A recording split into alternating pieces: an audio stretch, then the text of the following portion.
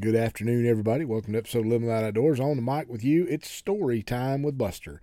It's Saturday. We're going to get back into our chapter 12, I believe this is, the two mandates, Rick Joyner's epic battles of the last days. As we're closing in on the end of this, I hope you're understanding a lot of the things that Rick has written into this.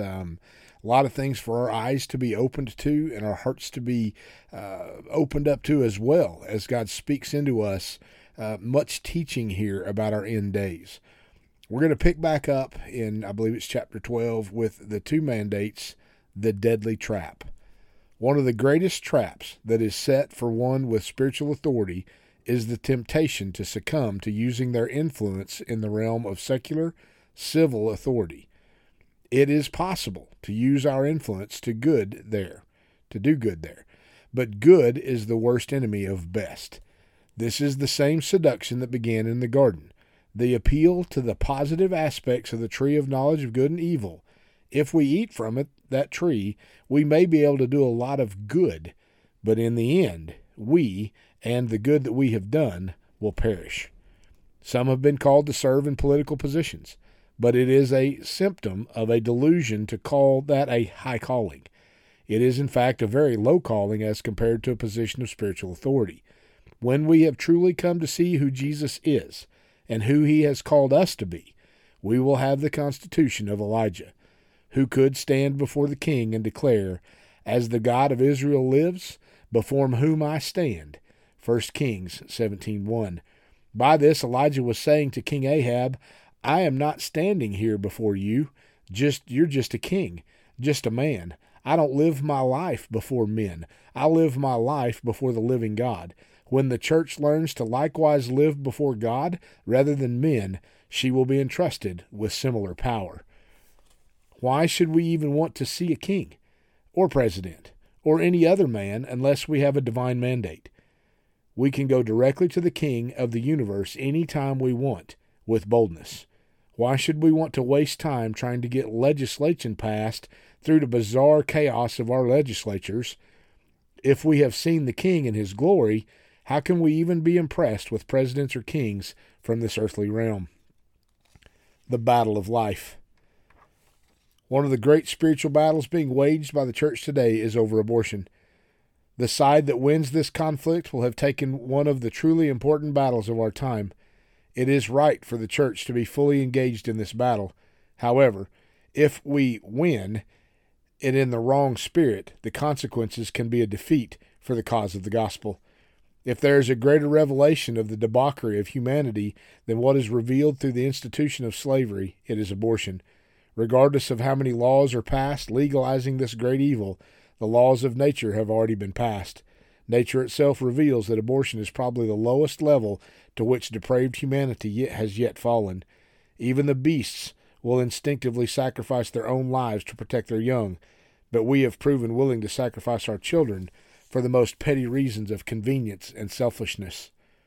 While we bemoan the whales and spotted owls, we massacre our own young, helpless and innocent, by the most cruel, torturous means. This is a tragedy of epic proportions. How the church confronts this great evil can potentially result in one of her greatest victories, or result in even more lives being lost for eternity. Revival is usually God's final attempt to show mercy instead of judgment. The last of the great awakenings this country experienced came just before the Civil War. That awakening was given by the Lord as a way to prevent the Civil War. Had that revival continued on track, it would most certainly have abolished slavery without the worst bloodshed this nation has ever experienced. When the revival was turned from its course by the political zealots of that time, the abolitionist, the fate of the nation was sealed and bloodshed was inevitable. The abolitionists were some of the most courageous, truth-loving, and self-sacrificing people in the country. Most were Christians and true patriots. However, they were also driven to extremes and blown about by the winds of impatience. There is no question that their goals were noble, but their means were destructive, because they did not comprehend the nature of the wisdom from above as described by James. Who among you is wise and understanding? Let him show by his good behavior his deeds in the gentleness of wisdom. But the wisdom from above is first pure, then peaceable, gentle, reasonable, full of mercy and good fruits, unwavering, without hypocrisy. And the seed whose fruit is righteousness is sown in peace by those who make peace. That's James chapter 3, verse 13 and 17 through 18. The abolitionists had the right goals, but they tried to achieve them by the wrong means. Whenever we do this, we will depart from the wisdom that is from above, and we will then display a nature that is quite the opposite of the Savior's. Zealotry is the wisdom of Judas Iscariot, who thought that he could force the Lord to take his authority and declare his kingdom. Such political manipulation comes from the spirit of the evil one, regardless of the motives of those who use it. The kingdom of God will not come that way. One of the ultimate choices now facing the church is to decide if we want our political goals accomplished or the kingdom of God to come. John Brown, of the famous John Brown's Raid, was considered by many, including himself, to be a prophet. There are many with this same spirit moving throughout the church today. They pressure others to act prematurely and to use carnal weapons to assault spiritual fortresses. They exert this pressure with the argument that so many babies are being lost each day. This is a truth that should weigh on us, but their means will not result in any blessing being aborted, or any less being aborted, and their ways can ultimately lead to more bloodshed than we can now comprehend. Whenever spiritual men have tried to establish authority or influence in the civil realm of authority without being called to such positions, they have almost always become extremists who would inevitably damage their own cause. Those who will fall to this trap are usually the most zealous for the Lord and his purposes. But zeal without humble submission to the Holy Spirit will almost always become a useful tool of the enemy. If he finds someone that he cannot stop, he will then try to push them too far.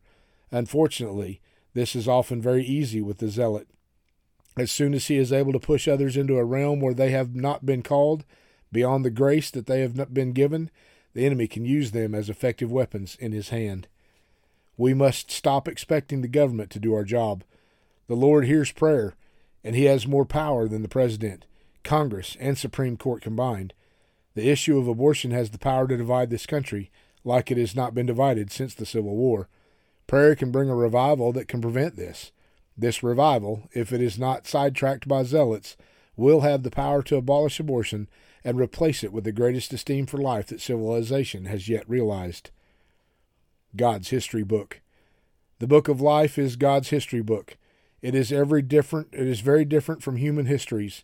In God's history, many of the great heroes or men and women of the world has not yet known, but these praying saints had authority with God and accomplished much more for the human race and the human condition than any president, prime minister, or king ever did. Praying saints have freed many more slaves than Wilberforce and Lincoln combined, and they did it with a freedom that was much greater. This is why the Lord said in Luke chapter 10, verse 18 through 20, I was watching Satan fall from heaven like lightning. Behold, I have given you authority to tread upon serpents and scorpions, and over all the power of the enemy, and nothing shall injure you. Nevertheless, do not rejoice in this, that the spirits are subject to you, but rejoice that your names are recorded in heaven. It is a wonderful thing to have been given authority over all the power of the enemy, but it is an even greater thing to be found in God's history book, the book of life. The way that we make it into this history book is to live by the authority of his book, without succumbing to the temptation to live by human authority. What good will it do us to be known by all men, but not be known by God?